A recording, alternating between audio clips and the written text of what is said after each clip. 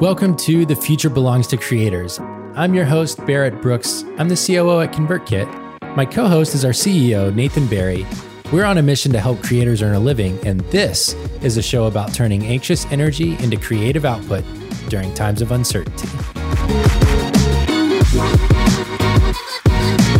Are we live?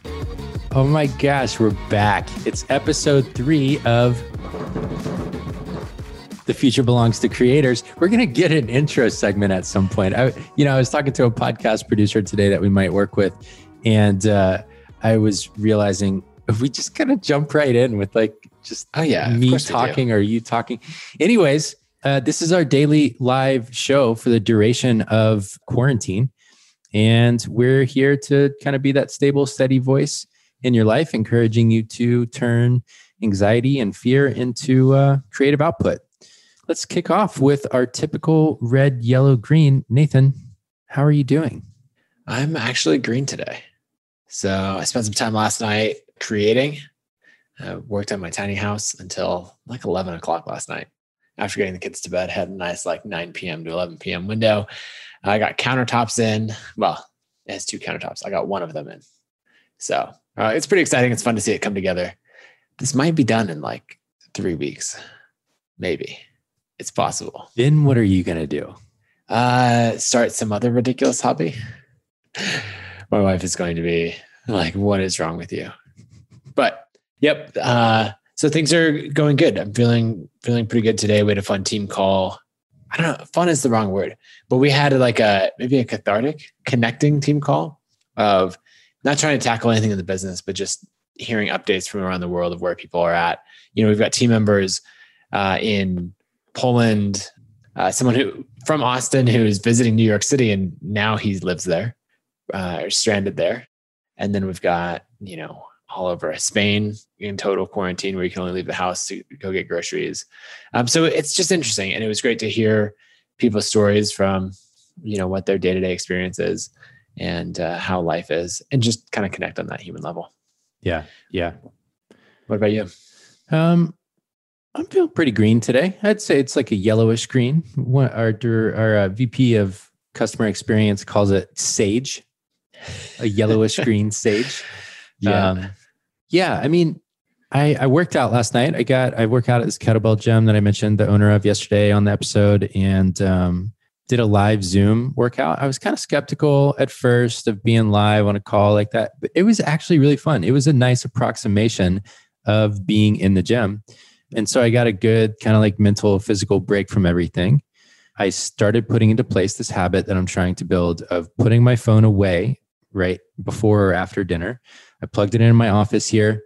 I left it all night, and I just set an alarm in my room apart from my phone. And that was amazing. I woke up, I got ready today. I didn't look at anything, didn't consume anything. It was just calm all the way until I walked the dogs. And so I feel like I'm trying to do the things that set me up for just a better mindset, more kind of space and distance between me and the news. And that's good. And we're lucky, normally this is still a very rainy time of year in Portland. It's kind of hit or miss. We've just had blue skies on blue skies. And so that's really helping with the mood around here for sure. So I'm doing all right. We're making it through. That's good to hear. I'd love to get a kind of a sound off in the chat from everyone tuning in. Feel free to drop in with a red, yellow, green, and not just the color, but share a little bit of why, kind of what's going on in your life and all of that. I think we can dive into our topic for the day. Well, hold on. We got to do our obligatory check-in on numbers.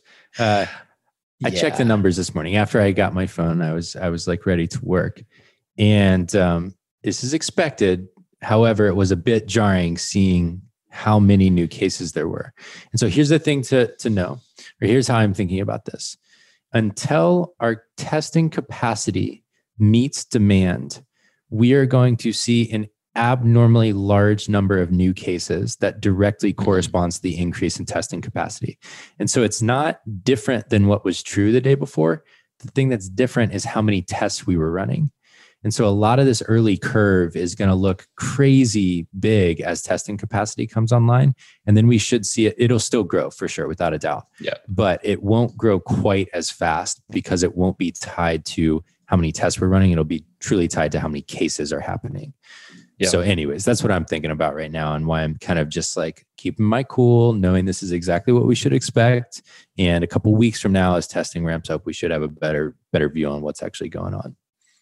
Yeah. The one piece of news that I saw that is really encouraging is South Korea has continued to keep daily new cases really low. So I think today was the fourth day, or yesterday was the fourth day in a row of under 100 new cases. And so their active cases are actually declining. So I don't think we have the response on the level of South Korea, but it shows that if you had everything together and you were on top of things, it could be done. Yes. And China, similarly, it was either yesterday or the day before, had their first day of 0 new cases in Wuhan, which is incredible. So we know that despite what's going on in New York and New York, Seattle, and then, the California coast, that we've got some hope. We've got some tactics that we know can work, and we're getting there. So, okay, obligatory check-in over. Let's get into our topic of the day, which is how to be productive. Hey, working from home. Turns out everyone's working from home right now. Pretty much everyone, unless you are one of those vital few who are out there in the field on the front lines, either keeping the power on or keeping the water running or providing healthcare. So shout out to all those people. But for a lot of us in the creative industries, we're at home right now. And that creates all kinds of crazy dynamics.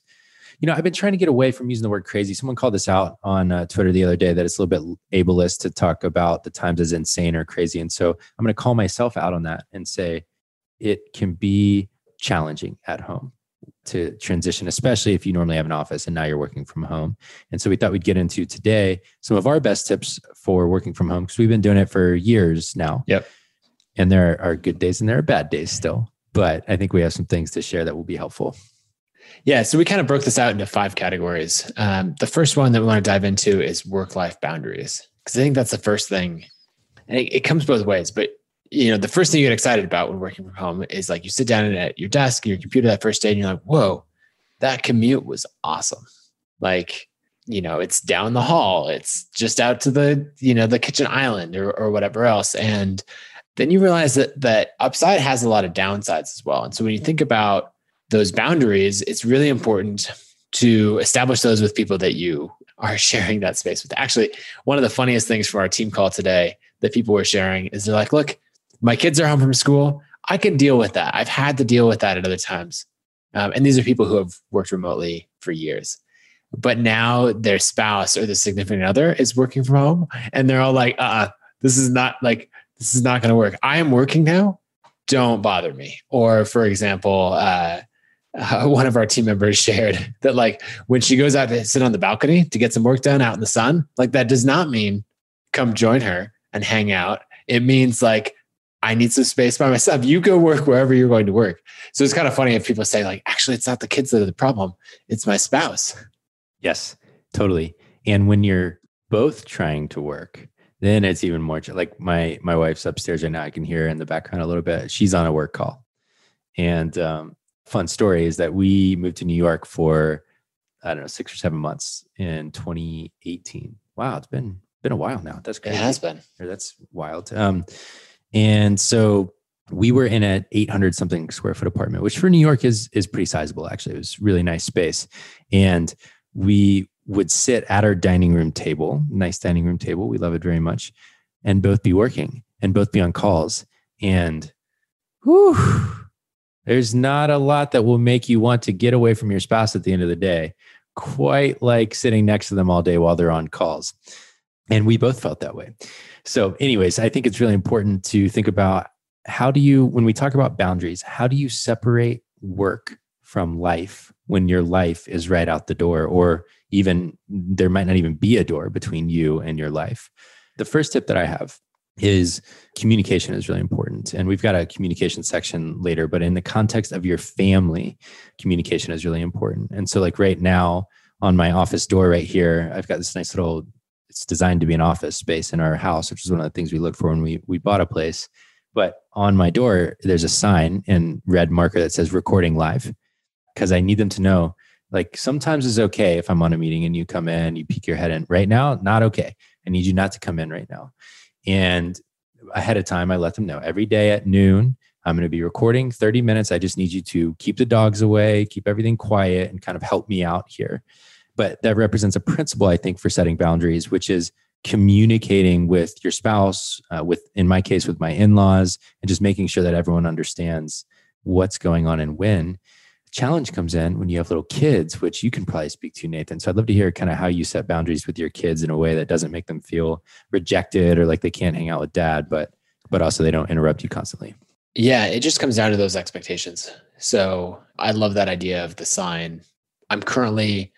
We have a little guest house on our property. And so that's where my office is now. Once we had a baby, I moved out of the main house and I'm over here waiting to complete my tiny house. And so I definitely have a lot more distance, which is nice. And if you can get that separation, that's really good because I have to commute across the backyard, which is perfect. But, beforehand, when I would be recording, I would go out and set that expectation of, go out, say hi, play a quick game of cards with the kids or kick the soccer ball around outside and say, okay, I'm going to go record now for the next hour. And because if it's my own podcast, I don't care quite as much. Like I'm not going to do I always think of that video of the kid coming in and the guy who's on like CNN or whatever, and he's not like refuses to acknowledge it. And the babysitter comes in. Like, you don't need to do that. Just when the background noise comes in on the podcast or anything else, you just say like, oh yeah, those are my kids. And my kids are so shy that if they were interrupting, I'd be like, hey, come here. Come, and they'd be like, no, and they would just leave, But you just set that expectation of like, hey, for this period of time, I'm going to be working and all of that. And it goes the same with coordinating with your spouse of like, I'm going to be doing focus time from this time period to that time period. And honestly, that helps me with accountability. Sometimes I'll use Hillary for accountability in this way of like, okay, lunch together was really fun. I'm glad we did that. Now I'm going to go back and I'm going to be focused time for the next 2 hours. And when I see you again, I will have accomplished this one thing, which is like not that hard of a thing to accomplish, but I know myself. Like I'm not that likely, most likely it would be when I see you again, I will be up to date on all the stats, on all the social media, on everything. And I will have looked at that for 10 minutes. Totally. And I will be irritated when you ask me if I'm still working, because of course I'm still working. This is important work. But what I'm actually saying is I'm not super clear on what I need to do. I'm just clear that there is still things to do. Please go away. And so I love that because one of the things that's been really important for me is setting the kind of bookends to the day. I start at this time, I end at this time. And there will be days where that's not true. And I will try and let you know when that's not going to be true. But generally speaking, I'm going to try and start work at 8 and end work at 4. I'm going to work out for an hour and then I'm yours. But sometimes when I get towards the end of the day, I know in my head there's still a to-do list, but I haven't put it down anywhere. And so I'm not quite sure what the next task is. And this will get a little bit into our next kind of category of work habits and process. But knowing what the tasks are that I'm actually trying to get done helps me work so much less than I otherwise would. Because otherwise, it's so easy for me to sit here, be plugged into Slack, be plugged into Basecamp, be plugged into all of our different communication tools, and just channel through everything. There's always more of something I can fill time with. But if I'm really specific about what I'm trying to get done and how long that should take, like you're saying, it's so much easier to say, okay, I'm going to be done at this time, and then I will be ready to chat with you and talk about our days and everything else. But until then, I'm tuned in. Yeah. And that's like the thing that helps me the most with that process is sitting down. I don't always do this, but my most productive days are when the night before, when I wrapped up for the day, I said, tomorrow I'm going to do this. And then the first thing that I check is that to-do list and pick one thing off the to-do list and tackle it, and then dive into Slack and everything else. A couple other, since we're on the work habits and that process thing, I just keep my computer in do not disturb all the time. That has burned me a couple of times where I've totally missed a meeting, but that's the trade-off that I'm willing to make to get the productivity. Yeah, what other habits and process things for you? One thing that I started doing with our time, it's really easy for it to just get booked by everyone. And that makes sense because we have a lot of people to support. And I think we both take the view of like, our job is to serve everyone else and then find time outside of that to get work done. But we also do have to set boundaries and help people understand we do still need space to actually perform. We think of ourselves not just as managers, but as creators within the company as well. And that requires focused work time. So one of the things I started doing was every morning, I know that I want my mornings to be focused work time. I added a block that says focused work time.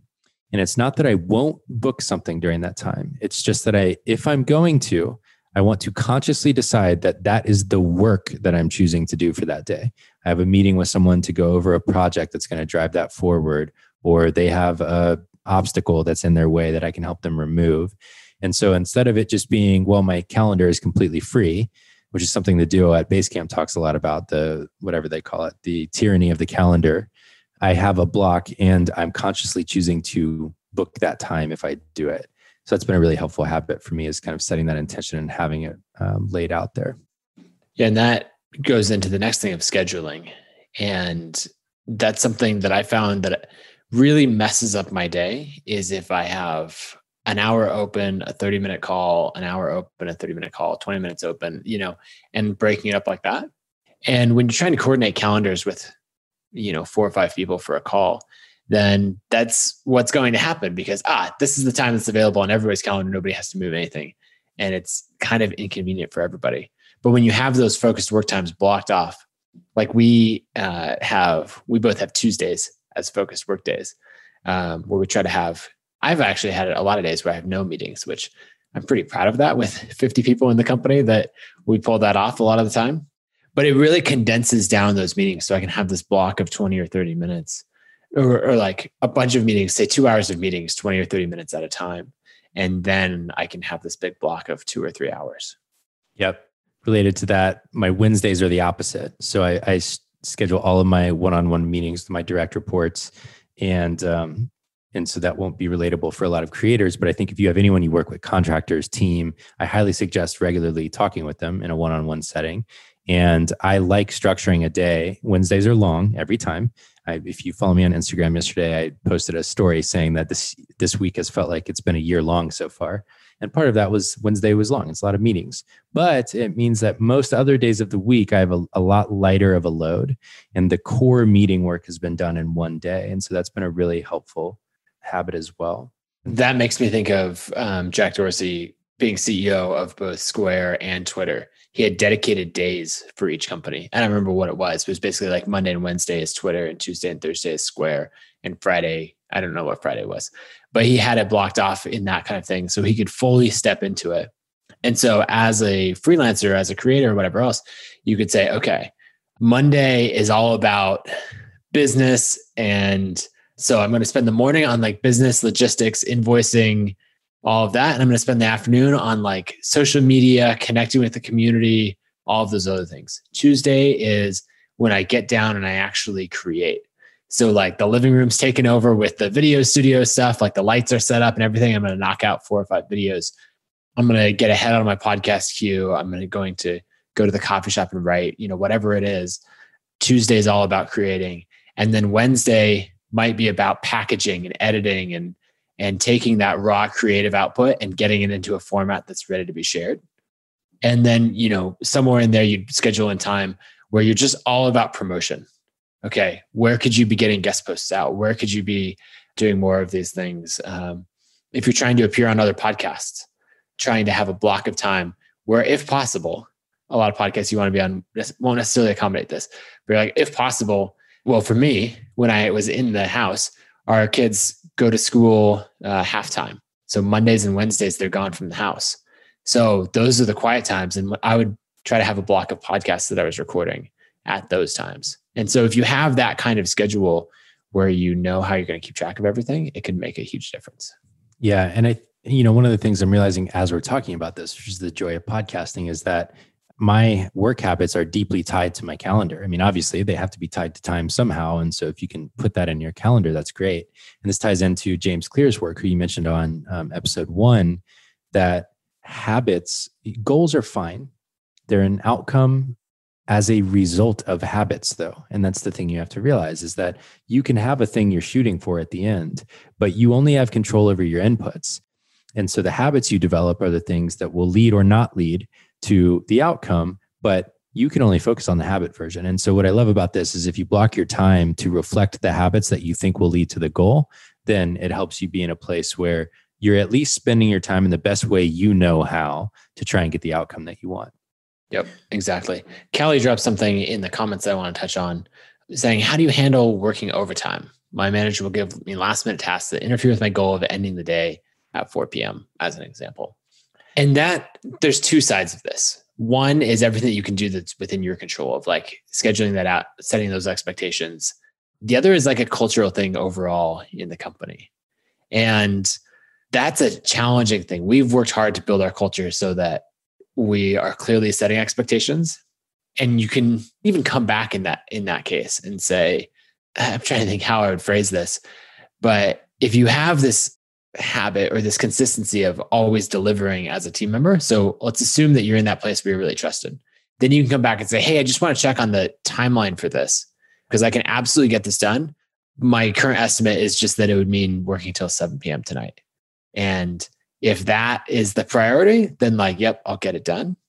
And I think a lot of people, if they're somewhat of a self-aware manager, they'll go, oh, okay, sorry, that's actually not worth working till 7 p.m. tonight. And they'll go, the priority is this. And they'll set that clarity. So you can ask that clarifying question. Now, there will be those people who are like, yeah, everything's urgent. It's always urgent. And that's harder to deal with. But I think most quality managers will catch what they're doing when you ask that ask that question in that way. And they'll either say, yes, that is important. And you'll have this rare case of putting in a bunch of extra time. And you and I have that a lot. We realize, oh, here's this thing that we want to happen. And we're not going to do it every day or hopefully not even every week, but we're not opposed to putting in a bunch of time to make something ship on time. We're just very deliberate in making sure that the value matches that. Yeah. My direct advice is not in the current environment, maybe because jobs are at a premium right now, especially, but get yourself a manager who doesn't do that to you all the time. And sometimes that means changing jobs or changing roles. But I think good management knows when to push, and they know that should be the exception to the rule, not the thing they're doing every day. So that would be my thing there. 2 quick tips on process and habits from a work standpoint. One, I want to highlight the one you said earlier, which is making your list of things. I like to have 3, but I really like to put the first one first and know that if all I got done was the first one on a given day, then in a year, you have 200 working days or something, 200 and something working days, 250 maybe, I think it is. And you will get 250 projects done if every day you know the one thing that you need to do. And that's a lot more progress than most people make in a year. It might not feel like a lot because you're only doing one thing a day, but if that's all you did, that would be really successful. And especially during a time like this where there's a lot of stress and anxiety, I would recommend it. And if you can get to all 3, that's incredible. That's been an amazing day. You should be really proud of that. So that's the first tip. The second one is removing distraction. It is so easy for me to be on Twitter, be in Slack, or there's a million things where I can consume information. Closing those things, closing Slack, closing Basecamp, turning notifications off on my phone and setting a period of time, maybe using the Tree app that you recommended yesterday, Nathan, is really effective for me. And to enforce it on myself, I'll often put my phone across the room where I can't just reach for it. And I have an app on my computer. It's just kind of like a free, whatever. It looks like a pirate symbol app called Self-Control. And you can block apps and websites from even being able to access them just for an amount of time. Doesn't matter if you restart your machine, doesn't matter anything. You cannot access the websites for the period of time that you set. And I love it. It's great. So anyways, don't trust yourself to have good habits. That's good. Well, one of the last things I want to get into on this is communication. As you're working with others, there's this expectation that everything needs to be handled and answered instantly and that communication should be instant.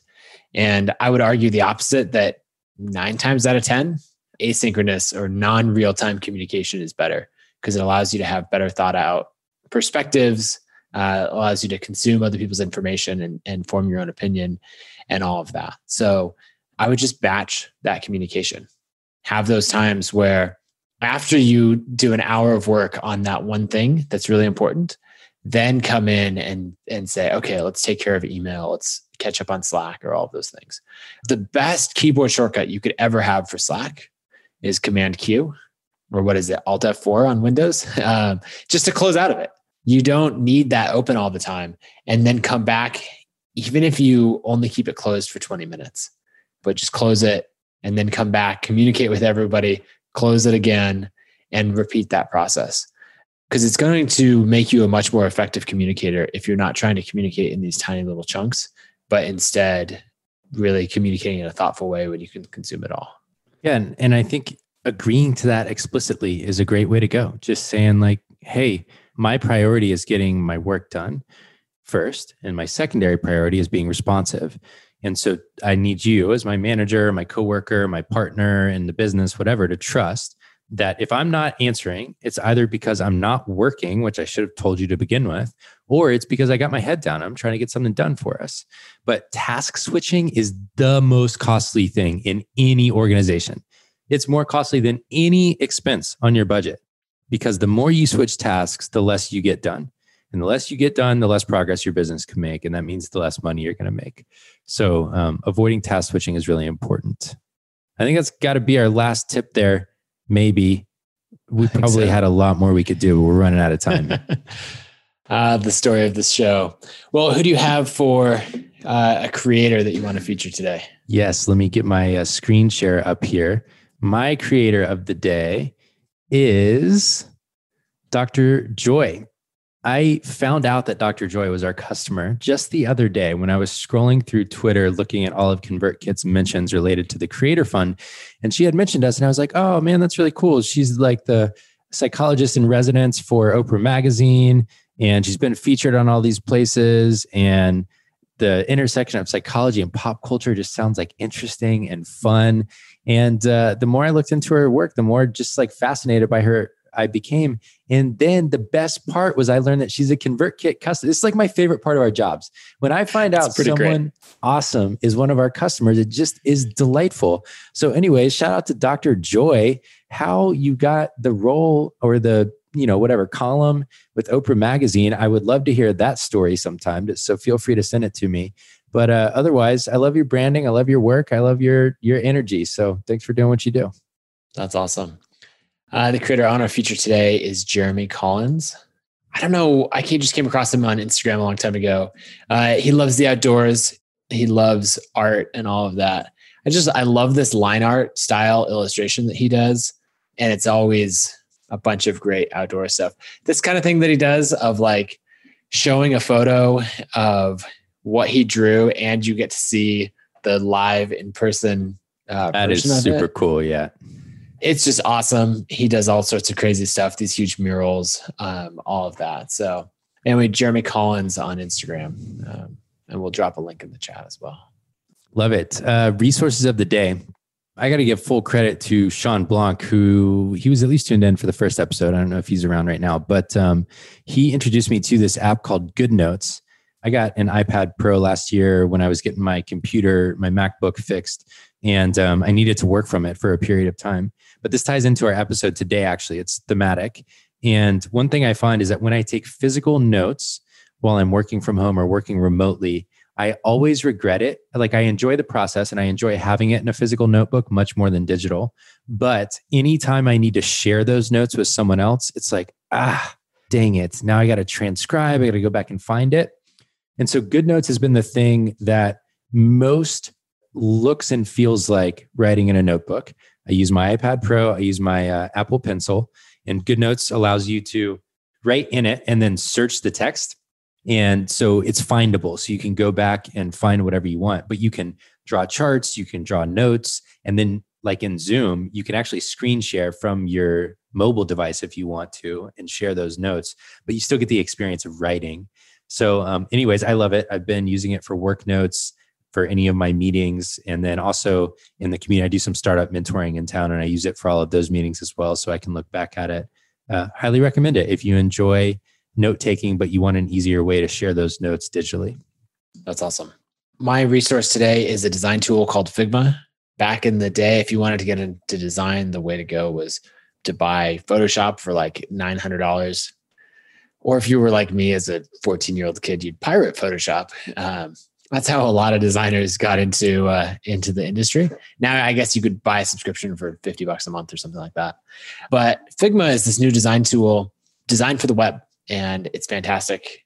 I think a lot of people assume that it's difficult to use, and so they don't dive into it. And so like, oh, I'm going to stick with Canva or something that's more designed for beginners. And Figma is actually this pro level tool that is free to use. So you only have to pay when you start collaborating with the team or like setting up a company in it. But I'll screen share just a little bit of Figma really quickly. And basically, like, this is our artwork for the podcast that you can see in there. I can drop in any different vector graphics file, editing text, all of that's really easy, dropping in images. But two of my favorite things about it are that you can collaborate in real time.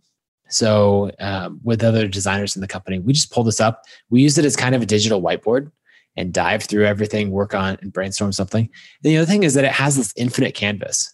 So as we explore more ideas, down here, this is some artwork that we're thinking about. And I like this example here in the middle, but then I was like, oh, I want to tweak a little bit about it. So I could just duplicate it, pull it down and say, what about this? And the canvas just keeps growing and growing.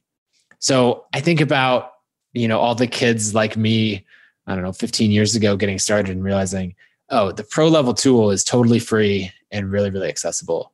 And so I would check that out. Even if you're just looking for a virtual whiteboard, use Figma for that. And you might find yourself actually learning some design in the process. Yes, couldn't agree more. Design is a method of communication. And in a creative business like yours, it is important. We all know that we're visual beings. Text is a thing we've had to adapt to, but visuals we've always been able to process much more easily. And I know for me, my goal this year is to learn a lot more about design so I can be more effective in my work. And Figma's got some great built-in kind of entry-level courses on their website. If you want to look them up and get started, I think every creator should have the ability to design basic assets for their business. You can hire out the big stuff, but some of the small stuff, things like social media graphics, blog post graphics, it's just kind of a superpower to be able to do that yourself. And Figma is a great tool for it. Okay, our closing thought comes from actually this. I'm really bummed because I just got this framed. I've had it for 9 years, I think, and it's been in a long time tube the whole time. Anyways, I put nice museum glass on it because it's an actual original, or not original. It's a high quality print that could be damaged by sunlight, so you can't see the reflection. But it says, it's a picture that was tied to a book called Uncertainty by Jonathan Fields. And in that book, he talks about how fear, uncertainty, and doubt can be fuel for brilliance. That's kind of just the moral of the story of the book. And I think that's a really important message for where we are today and what we're going through as a society, especially as a creative society and community. If you can figure out how to channel all of the fear you're feeling, all of the uncertainty about what's to come, all of the doubt about your role that you should be playing right now into creative output, the theme of this show, into brilliance, I think you're going to come out of this a lot stronger than you were coming in. And I think if you can just ruminate on that some and try and practice it in little ways. One way I'm doing that right now is I've never posted Instagram stories, but I'm just using that as another medium for sharing, another way of having output. And so instead of in those moments of fear or anxiousness, consuming more, creating more instead, making that my default. And so the thought of the day is use fear, uncertainty, and doubt as fuel for brilliance. And I think you'll be in good shape on the other end of this. Thanks for sharing that. Well, that's it for our episode today. Make sure to subscribe on YouTube since that's where everything happens live. And we'll see you tomorrow at the same time. See you tomorrow.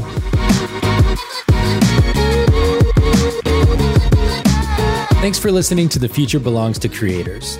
We're the makers of ConvertKit, where we're on a mission to help creators earn a living by building software that helps you build an audience of loyal fans. ConvertKit is the best way to launch or grow your next creative project. To start building your audience with a landing page and to send emails up to 500 subscribers for free, go to landingpage.new. That's landingpage.new to get started with the free ConvertKit account today. We'll see you next time.